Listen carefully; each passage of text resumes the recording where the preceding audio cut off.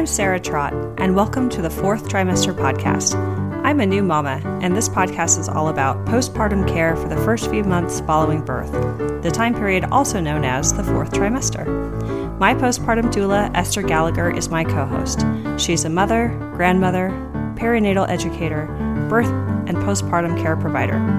Fourth trimester care, our topic, is about the practical, emotional, and social support parents and baby require. And importantly, it helps set the tone for the continuing journey of parenting.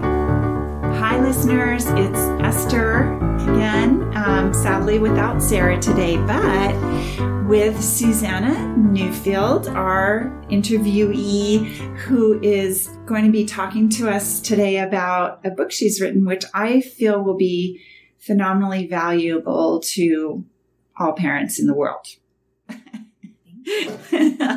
You're welcome. Before we get started, of course, this is the Fourth Trimester Podcast. I want to remind listeners that we have our webpage, fourthtrimesterpodcast.com. We have our Facebook presence. It's wonderful to be getting your feedback and your love. And I recently even got a request from somebody who's 9 weeks pregnant to find out whether or not I could find her a doula in Lincoln, Nebraska, which is just adorable. Of course, I cannot, but doesn't mean she won't find somebody. If you listeners know of somebody, get on the Facebook page and get to this gal. Help her find a doula. So today, what else can I tell you? Oh, also, it would be super lovely if any of you could become a Patreon sponsor, just even if it's just $1 a show.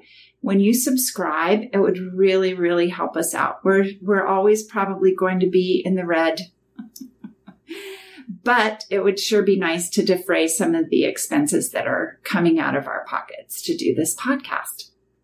So without further ado, I'm going to give a little deeper introduction of Susanna, and then we're going to launch in.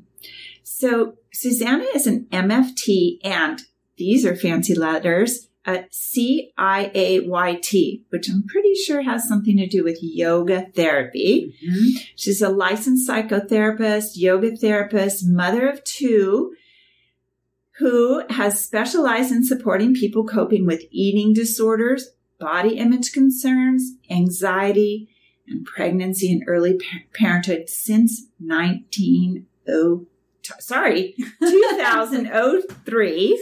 Mm-hmm. And she's co-founder of Rockridge Wellness Center in Oakland, California. The book that she's written is entitled Awake at 3 a.m., which I love that title. And I'm going to say why. I have been working with postpartum clients for decades now. And one of the things I tell them about my practice is that you are welcome to call me at any time you need, because I still remember 3 a.m. Oh. 3 a.m. is a big thing. I don't know why, but it is. Mm-hmm. And so I can say that I went into labor precisely at 3 a.m. both times. And I remember feeling desperately, desperately alone and anxious at 3 a.m. with newborns. Mm-hmm. So 3 a.m. is a big deal. So good choice for this title. So Susanna, I'm going to hand it over to you. Of course, you know, I will jump in when I feel necessary. And tell us a little bit about yourself and what brought you to the writing of this book for us. Sure. Thank you for that introduction and the sisterhood I feel with you around the 3 a.m. piece. I fought hard for that title. It just came in my head and I felt like it had to be that, because that 3 a.m. piece was such a big deal for me. Let's see. I guess I would share that, you know, my experience, I never knew that pregnancy and postpartum was a time period that I was going to be very interested in as a therapist. I'd been working primarily with people with eating disorders, body image issues, anxiety, substance abuse. until I became pregnant myself. And I was also a yoga teacher and doing lots of yoga. And I had this idea that pregnancy was going to be this really incredible experience. And I was going to be this sort of glowing yoga mama. And then when I was about 5 weeks pregnant with my first daughter, I became really sick. I had hyperemesis and was throwing up constantly. And that really threw me into a pretty profound depression. I started to have feelings like almost like there was a parasite inside of me that was making me so sick. And I had really dark thoughts about, wanting to die because I felt so terrible, until I was able to kind of, with the help of a wonderful OB, get some really good medication, which made it not better, but more tolerable. And so that was a really big transformation for me in how I thought about pregnancy. And when I was about 15 weeks pregnant and kind of had finally gotten on this balance of Zofran and things like, which I know they don't even prescribe necessarily anymore, but thank God I had it. I decided to go back to yoga. And I went to my first yoga class with someone who maybe some of your listeners know, or maybe you've interviewed, Jane Austen. Yes. Of course we have. Yes, of course you have.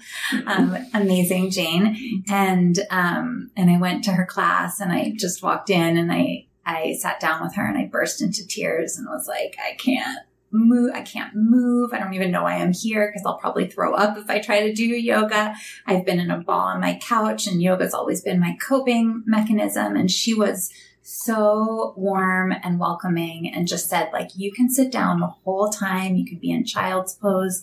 She gave me a breathing practice that I could do. And she said, you just have to be in the room with the other moms and, know that you're not alone.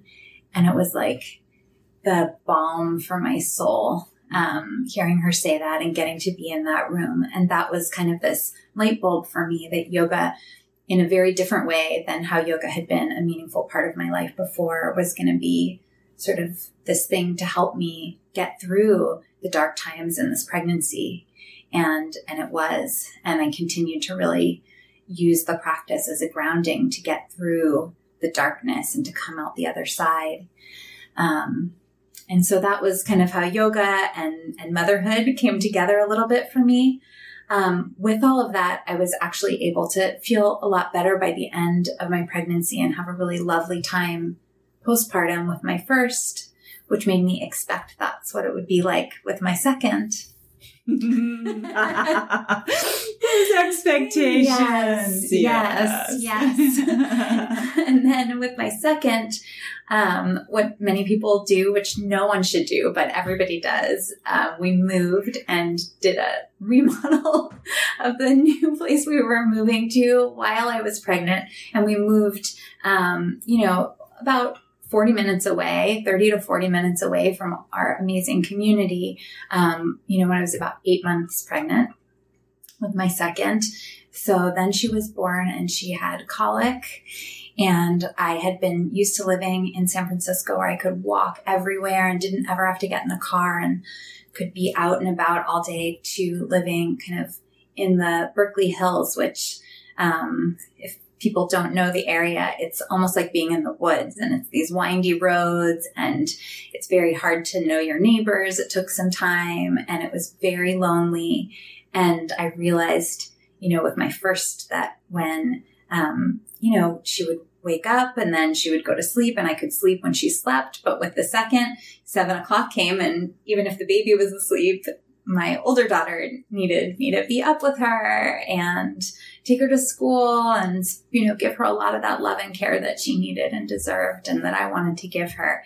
And the exhaustion was really quite profound. And really I had a dark episode, of postpartum depression and anxiety. And even though I had been treating people actually for this for some time, I couldn't recognize that was what was happening. I sort of thought I was just becoming a bad mom, and a grumpy person and a bad wife. And and a hypocrite, because here I am like being compassionate to other people, but I felt none for myself. And again, because driving felt really scary to me at the time on these little windy roads to put a baby in the car, yoga became kind of a tool for me. I always call it my well of sanity. And I could practice that at home in sort of small moments, even practicing things like meditation with my baby with me. And so again, yoga sort of helped guide me through that, amongst many other things like therapy and things like that, community, but yoga was a big part of it for me. So that's where that comes from. And then, actually as that time period was, I don't even know ending, but somewhere as it was getting a little bit better, an old friend who worked at this publishing company approached me, and she knew about my work teaching pre and postnatal yoga. And she said, I'm wondering if you'd be interested in, writing a book proposal for a book about mindfulness in pregnancy and postpartum. And I was like, well, I have postpartum depression right now. I'm barely working. I'm just, I actually was at the meeting with my baby, like breastfeeding in a restaurant. I said, I don't know if I can write this book now. Could I do it next year? And I'd always wanted to write a book. I love writing. And she's like, no, we need you to write it now. If you want to put the book proposal in, now's the time. And she helped me put the book proposal in, and they, accepted it, which was kind of this really big honor. And then in writing it, I was trying to just write this sort of book for everyone about mindfulness and pregnancy. And two things happened in that process. I thought, well, for me, it wasn't just mindfulness. It was really yoga. So I sort of begged and pleaded, can we change the book from being about mindfulness to also yoga, or primarily yoga? But also it was hard for me to write a book that was really like, motherhood is this blissful, amazing time. And it was, everything I wrote felt really dark. And I kind of got that feedback a few times, I think, from the first sort of edits looking at it. And I realized, I said, look, I work with women with postpartum depression and anxiety. This is my experience.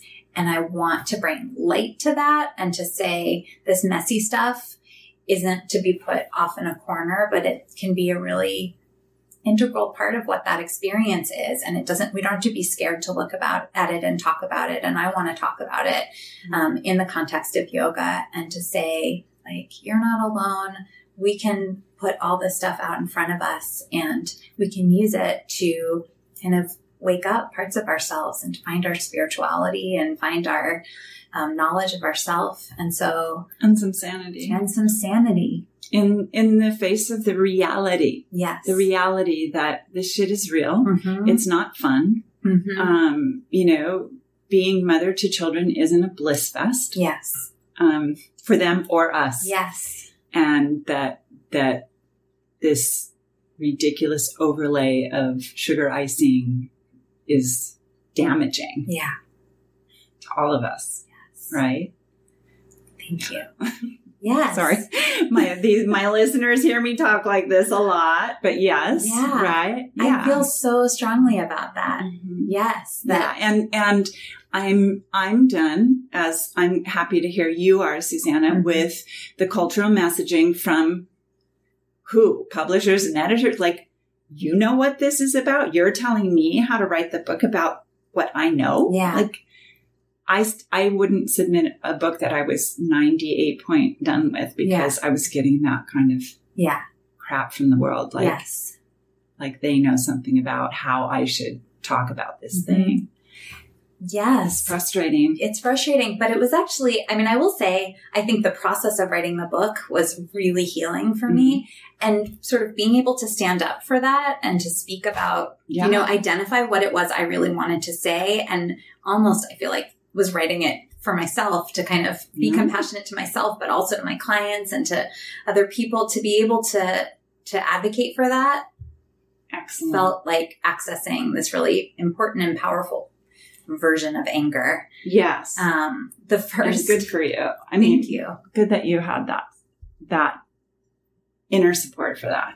Thank you. It's really excellent. But it's interesting that I think even in the marketing, I think it was hard. The first take that I got the marketing. I think it was like the first blurb they put on Amazon for the pre-orders. I think the person who had written it hadn't read the book at all. And what they had written, I will never forget, the first sentence was, even mothers who have perinatal mood and anxiety disorders can feel blissful through the practice of yoga. And I almost threw the computer across the room. I'm like, that's the opposite message of the book. The message of the book is that we can accept all the messy stuff and we can find a way to be with ourselves and to open and be welcome to the fullness of the experience. Yeah. Yes. Thank you for that. Yep. This is so wonderful. I mean, I'm never happy for people that they've gone through dark periods. On the other hand, having gone through loads, right? Like, oh no, there's something very, very powerful in moving into and through and beyond that. Yeah. Again and again, of course, your response each time you find yourself there again is, God damn it. I thought I was done with this. Yeah. And then you get to move, then you get to get on. Yeah. Right. As well. And develop skillfulness around what is this inner work that I'm doing. Right? Yes. And what are some tools that might help me? I want to circle back to the thing that you said about walking into Jane's yoga class, because, it put me in mind of, my son was probably 3.5 when, his dad told me, after the holidays, I'm moving out. Right. Yeah. And this is after months of me saying, we're really having difficulties and it'd be really good if we saw a family therapist. Mm-hmm. And hearing, well, I'm happy, you're not. You're the one who's not happy. You should do it. Right. So this, yes. Right. This was the thing that was going on. And you know what? He might be right. He might be right that he was happy and I was unhappy and I was the one who needed it. Mm-hmm. That didn't get a good response from me. Yeah. Right. Yes. That was not my idea of what needed to be happening. And so I was even more resentful. And in any case, this whole thing that was unraveling was very difficult, added difficulty on top of difficulty. And I had sort of the wherewithal to sign up for a community college yoga class. I was like, I'm just going to do this one thing for me. Mm-hmm. One thing. And the first 3 classes, I basically sat there in a puddle. Like, that's what I could do. Yeah. And this is in 1988. Mm-hmm. The instructor was phenomenal. She happened to be an MFT. Go figure, right? And she just allowed for it and didn't draw undue attention to me. So I felt safe. And, gradually I was able to be more and more present for myself in the yoga. Mm-hmm. And it kind of saved my life. So I'm, nobody called it yoga therapy back then that I know of. Mm-hmm. But it's a thing.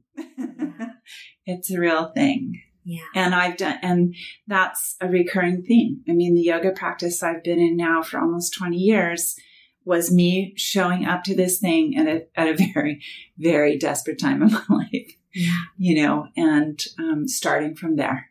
Yeah. And being allowed to start from there. Yeah. With no judgment. Yes. It's funny, we're talking about kind of how motherhood is marketed, and I often draw a lot of parallels to how yoga is marketed. There's so many parallels with just yoga as a metaphor for motherhood. But I think yoga is often marketed. When we think about it, we think of these sort of like people on the front of a magazine and people doing acrobatics. Mm-hmm. And that actually, I think, alienates people, makes them not want to try yoga or say, they'll say to me, like, I can't do yoga because I'm not flexible. I'm like, that's not the point. But also you can get more flexible from doing yoga, but that's also not the point. Yeah. But I think that it creates this idea that yoga is something that's just for the body, when actually that experience that you're describing of yoga being a place where you can cry and yoga being a space for you to be present with whatever state you are in right now. You don't have to be calm. You don't have to have a clear mind. You don't have to be already evolved or ever evolved, but you can meet yourself where you are. That's, I don't know what the picture would be. Maybe there is no picture, but that's what should be on the cover of the yoga magazines. It's like somebody on a mat crying. I mean, that's really, that's what the practice is. And that's what's the most beautiful part about it, I think.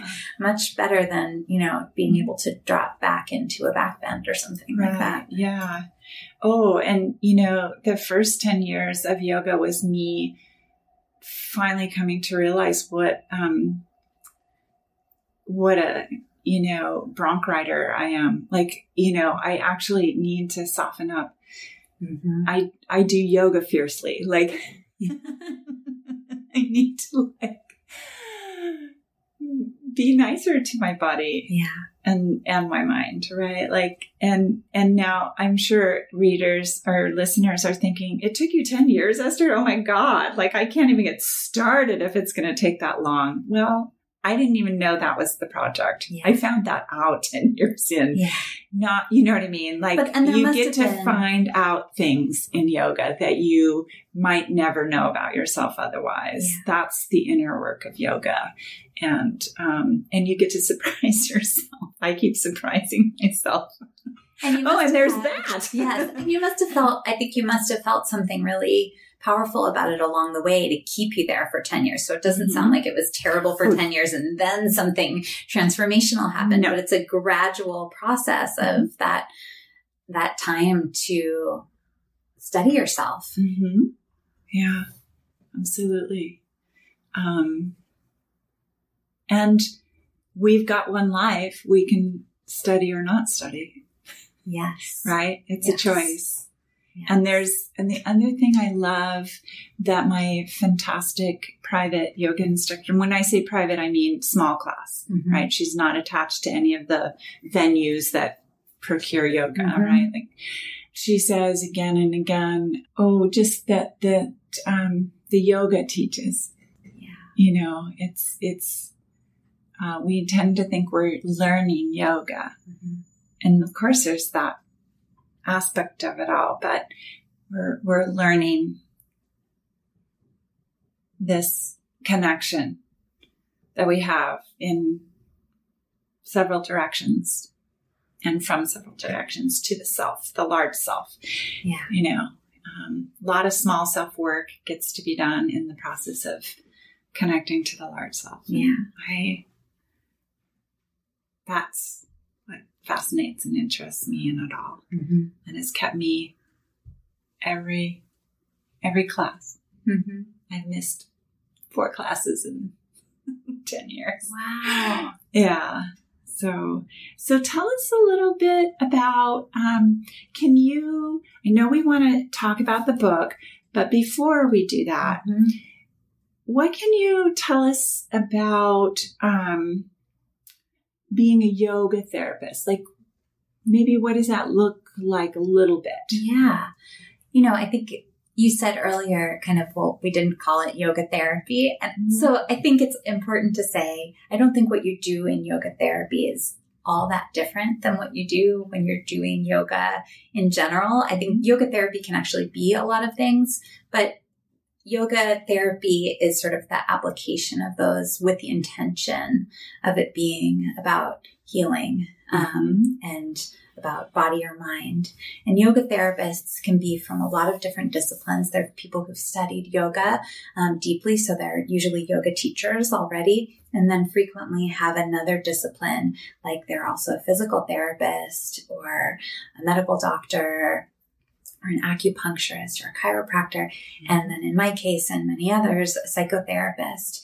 And there's so many models for how people bring that in. And I always love hearing how different people do it.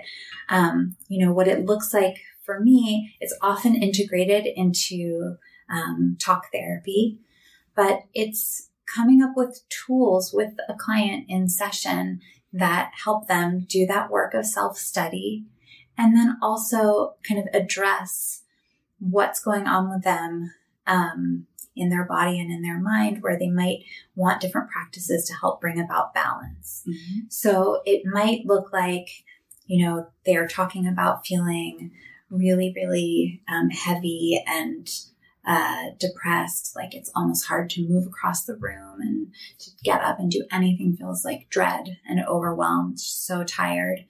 And so what yoga therapy in that case might look like is talking about, okay, what can we do to let you not feel like you have to come across the room to do a practice, but something that can really let you nourish yourself in that spot. So perhaps learning some what we call restorative yoga poses or yin yoga poses, where mm-hmm. you're lying in a pretty restful position and very supported, and you can breathe easy and there's nothing to quote unquote do. Just let yourself be, take the pressure off mm-hmm. for a piece of time. Or if they have their baby in their arms all the time, to come up with what are some really gentle breath practices that you can experience while you're with your baby in that moment, even if your baby's crying. So you don't feel like, okay, to do something to help myself, I have to put on yoga clothes. I have to roll out the mat. I have to take the toys off the floor. Yes. I have to find 90 minutes. Yeah. Like by the time you get the clothes on and everything else, like the baby's pooped all over you, you can't do anything. So it's finding things that work with what's happening and meet you there. It could also look like, even with that same person, they're saying, okay, I've been doing this restful thing over and over, and it almost pulls me down a little bit more. And it could look like talking about, okay, what's happening energetically with that? Maybe actually what needs to happen is that we need to kind of do what we call opposite action and pick something that's going to bring in more energy. Mm-hmm. And so we come up with some active things that they can do. Again, it could be something that's just for 2 minutes. One that so many of my clients find really powerful is something almost anyone who's ever taken a yoga class knows, which is Warrior Two mm-hmm. pose, and playing with doing that in a dynamic way where you're moving in and out of the pose and connecting with breath. That can sometimes bring a sense of strength and energy into their body that they didn't have access to when they were kind of feeling low. Mm-hmm. So that's just some examples. It could look so many different ways. And yoga, the practice of yoga can encompass so many different practices that it often doesn't have movement or asana poses at all, but it's more about mindfulness really, or the cultivation of different qualities like compassion, patience, kindness, acceptance. And then sometimes it's also lifestyle pieces, mm-hmm. Like really getting in the nitty gritty and helping someone figure out this, where it sort of does a Venn diagram with kind of cognitive behavioral therapy, but talking about like, how are we going to get you more sleep? Or how are we going to help you connect with the people in your community, mm-hmm. right? There's the yoga piece, get connection so mm-hmm. that you have more help. Mm-hmm. Or how are we going to help you call a postpartum doula and get some help? Or if you don't have the resources for that, how are we going to get you different ways in the community for low fee services? How are we going to get you more sleep tonight? How are we going to deal with issues around breastfeeding and bottle feeding and decision making, and help you find a way to do it that feels more supportive mm-hmm. for you? So it really can be many, many different things. Sure. Absolutely. Yeah. How much of, I'm just curious about this, how much of this is support for helping parents, assuming they're not single mm-hmm. and bereft of support and community at all, right. Learn where they're communicating from when they need to be better resourced, like in the project of being parents together. Do you ever work with that as a kind of a baseline issue that people are working with? Can you tell me what you mean by where they're communicating from? I think that so often, I'm working with parents in the first weeks, and they've just, had a major transition, and they're in a major healing and recovery phase. And all of their assumptions about what it was going to look and feel like have been blown out of the water. But, there are lots of ways that people cope with that, right? They hew to the image or they hew to the disaster that it isn't, right? Of what it isn't anymore, right? And they may have come to it as a couple with very different images as well. And almost certainly, Susanna, the partner who did not give birth has a really limited concept of the experience of the person who did. Yes. So we've got this critical mass of potential dysfunction. Yes. If I may call it that. Yes. Right. So, probably by the time people realize they need to see someone like you, they've kind of, that tidal wave has hit and it's kind of washed up on the beach and sort of dispersed and soaked into the sand. And now they're mucking around in the sand, right? Like,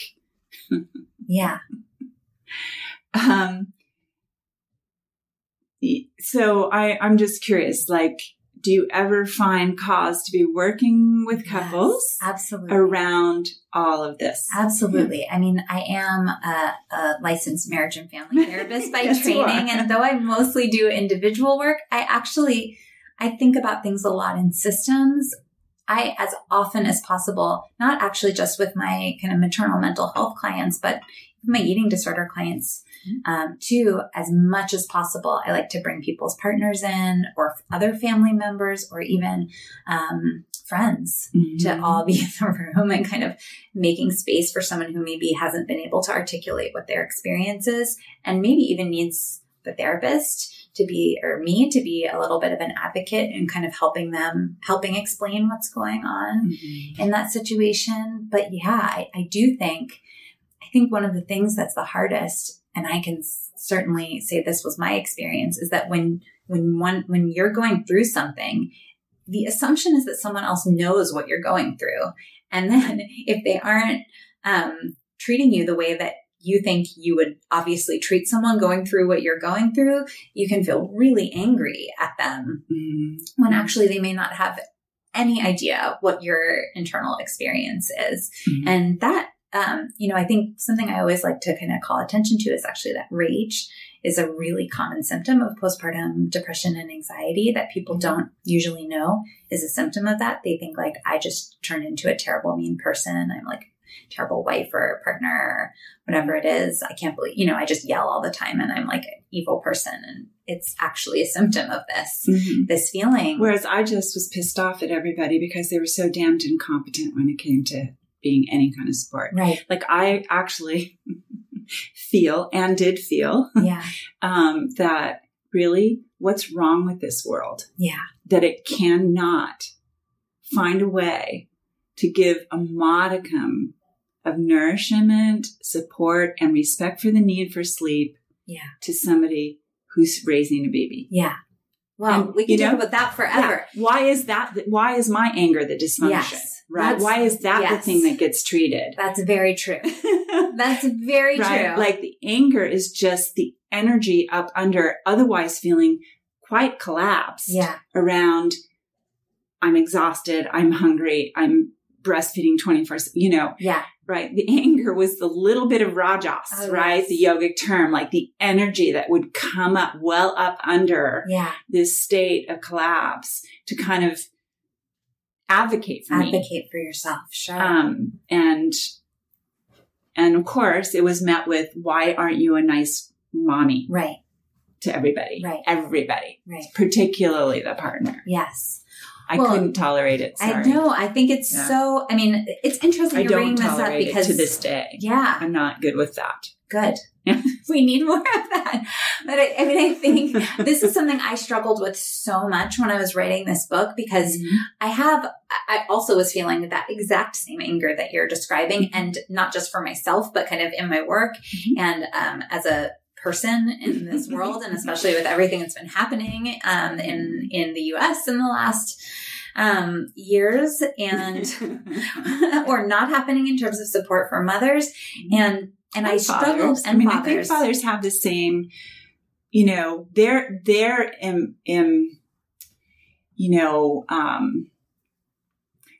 culture says, if you're a man, be angry. Yeah. Don't be depressed. Be angry. Yeah. Right.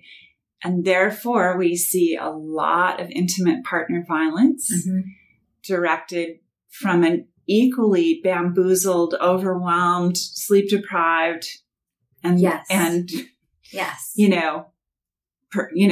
partner. Yes.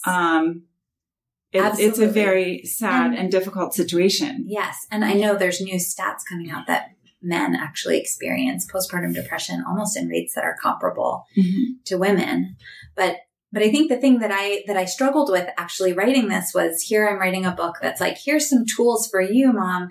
And am I asking somebody to use these tools to become complacent, to like be calm in a world that you actually shouldn't be calm with? It's like one of the things that drives me nuts is when I see like books about mindfulness or yoga to help you be more productive at work. Like the point of this is to make you into an automaton. Yeah. Like doesn't realize like I shouldn't be working 60 hours a week. There's like no amount of meditation will make me not stressed out when I'm in an impossibly stressful situation, whether that's working too much or that's like, I'm living in poverty and without any resources. Like you can't de-stress yourself when stress is the normative, like the healthy reaction to that. And so I really did struggle with this of like, am I asking people to do something instead of putting my efforts towards changing the society so that maybe they would feel more cared for?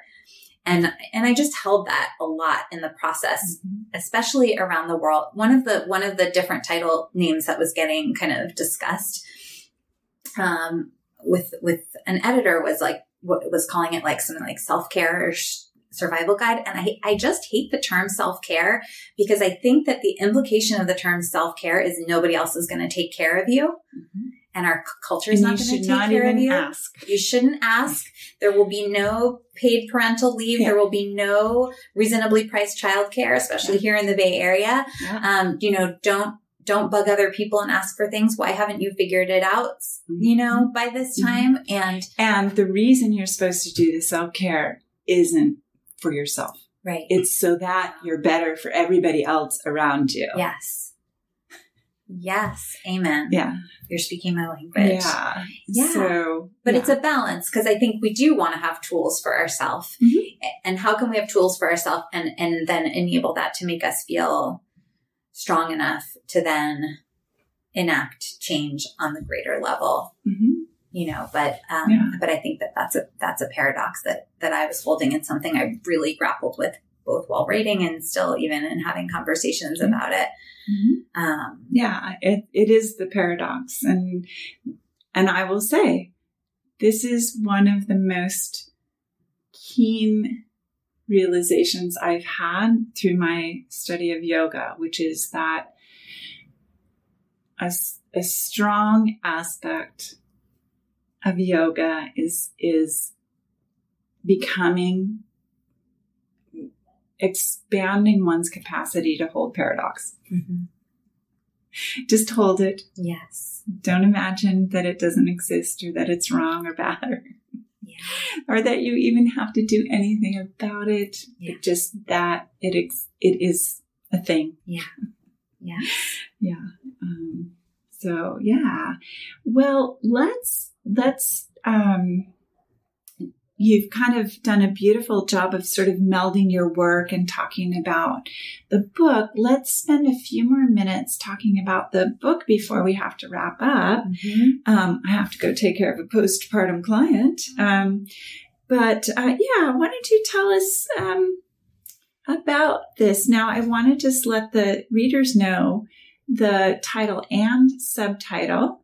Awake at 3 a.m., Yoga Therapy for Anxiety and Depression in Pregnancy and Early Motherhood. So, tell us a little more about the book. Sure. Well, The book it's got 50 short chapters that are meant to be readable at 3 a.m. or 1 a.m. or 2 o'clock in the afternoon, or that difficult time when, when you have a new baby and everybody else is out and you're waiting maybe for a partner or a family member to come home and help you out. Yes. And Where are they? Yes. Oh my gosh. Oh my gosh. I told them to be home by 4. Yes. Exactly. And people always call it the witching hour. Yes. And I was like, that's too cute of a name for how I feel right now. Yes. It's just like they get home now. Firestorm hour. Yes. And of course, then the poor partner comes home and they're like exhausted too because they also were up a lot. Anyway, it's just a hard time. So it's tiny chapters. And each chapter, just in the spirit of kind of welcoming all the messy stuff, each chapter starts with a problem or a difficulty that a new mom may be experiencing, whether it's rage, as we were talking about, or that feeling of rajas, like too much agitation, or a feeling of depression, or it's just like, I don't have time to pee. I mean, it's from the from the little things to the big things. I'm just thinking of more. There's, stuff about eating and stuff about sleeping and stuff about comparing yourself to other people, about how do you, deal with people giving you unwanted advice constantly. And they're meant to be things that happen in both pregnancy and postpartum, dealing with kind of the pressure for everything to be all natural. That's something that I talk about, or that pressure that we have to like, how do I make my baby the healthiest, happiest baby instead of just being able to be there for the baby or love your baby, that feeling of like, if I do something wrong, it might hurt. So all those kinds of problems. And there's, the first part of each chapter is just kind of naming those issues and talking about how to have compassion for them. And, I always talk about another paradox, the paradox of normalizing and not normalizing, like saying it's normal. So many people have it. And also and we don't have to make it normal. Like we can find a way to alleviate and get support and connection around it. So that's sort of the first part. And then there's a little practice that goes with that. And the practices are all meant to be things you don't have to have certain clothes or certain props or tools or a lot of time to do. And they are meant to be accessible for most bodies. And certainly there's something for every type of body that to be done in the book. And I say to people, it's a yoga book, but really I think you could take the yoga parts out. If you hate yoga, there's still a lot in there for you about, just having compassion and welcoming and acknowledging everything that's happening, and some pretty practical tools for like how to ask for help, and how to talk to your partner. There's even a thing you can kind of give to a partner in there, or what to do if you're actually feeling like really desperate and really, really dark thoughts are coming in. You don't know how you're going to make it through the day. There's all kinds of practical things in there. If you left the yoga part out, or maybe you just like the yoga part and you don't want to read any of that other stuff. And then I talk a lot in the book about like, you don't have to do every practice in here either. I suggest people pick 1 or 2 practices and try to integrate those in regularly and experiment and see what might feel supportive and what you might have a desire to do. One of the things that I talk about in here is not having shoulds. And so I definitely don't want yoga to feel like another thing you are supposed to do. Yeah. Like you need one more thing that you should do, but to think about things, I write about this in here, but I once heard a teacher talk about, instead of thinking about having a discipline for something or like forcing yourself, to think about having an appetite for it. And so, what do you want to do? When you read it, like, is there something you're like, oh, that would feel really good to do, or that might be really meaningful to me to do, and to do those. But there's just a constant refrain in there of like, you're already enough and you're doing enough and you don't have to do any of these. These are just offerings for you. Oh, and I've certainly had the experience of just reading through something, including like how to do the exercise, like something somatically can shift just reading.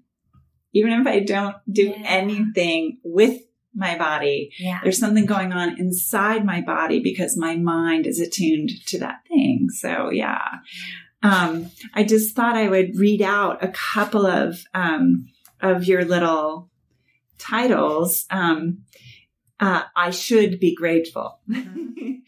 uncertainty, the darkest thoughts of depression. My baby won't stop crying.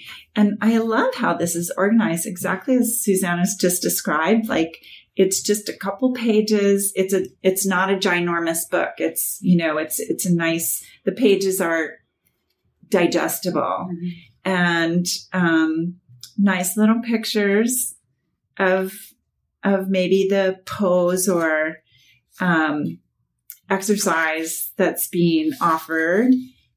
Really, really lovely. And, yeah, it's really a beautiful little book. And I wanted it to be, it was something that, the amazing person who does the art design at Parallax Press, my wonderful publishing company, we talked a lot about, like, I wanted it to feel really special for moms. Like, I wanted them to have something beautiful. And so they got this incredible artist to do the cover. She was someone actually whose work I had seen at the Women's March. And so I sort of talked to them about having her and to do that. And so I think it's meant to just be beautiful, like to have, and I think they did a great job with the layout and the texture of the cover, to feel really soothing. I would say my experience of it is exactly that, though I haven't yet read it. It just feels that way. Well, sadly, we're going to have to wrap it up now. But Susanna, thank you so much for coming on our little podcast show. And really, thank you tremendously for your offering into the world of this book. I feel like it's, the kind of thing I often think like, wouldn't it be great if you just had that person show up and do that thing with you or to you or for you? And I often feel like, oh, do I have to read the book? But, I feel like this particular book feels like a deep, kind of welcome invitation, by comparison to so much of what I tend to see out there and don't want to read. So, thank you again. Thanks for coming. Thank you so much for having me. I wish we could keep talking. I really enjoy hearing your perspectives on things. Yeah, thank you. So listeners, tune in, subscribe, maybe become a sponsor, see us on Facebook and check out our webpage. We have a lot of little offerings on the website, and we look forward to next time. Take care. Bye.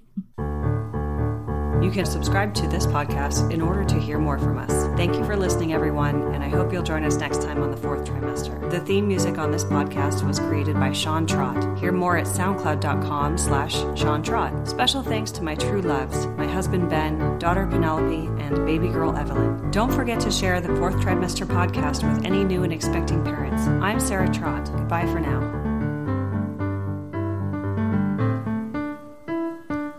Hello again, bicycle man. I know you're doing all that you can. I wrote the song, simple and true. I wrote the song, I'll sing a song for you.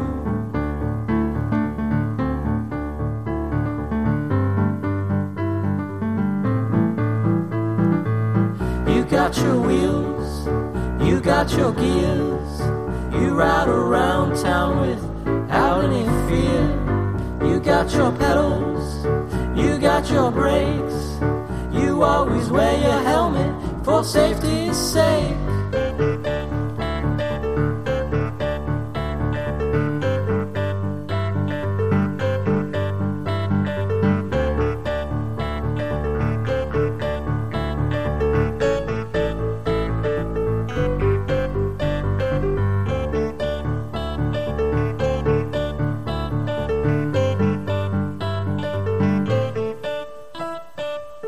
Hello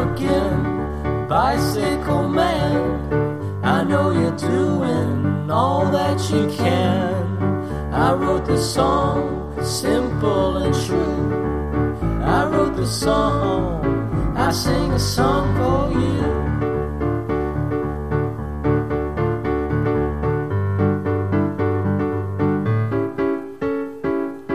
Hello again, bicycle man. I know you're doing the best that you can. I wrote the song, simple and true. I wrote the song, I sing a song for you.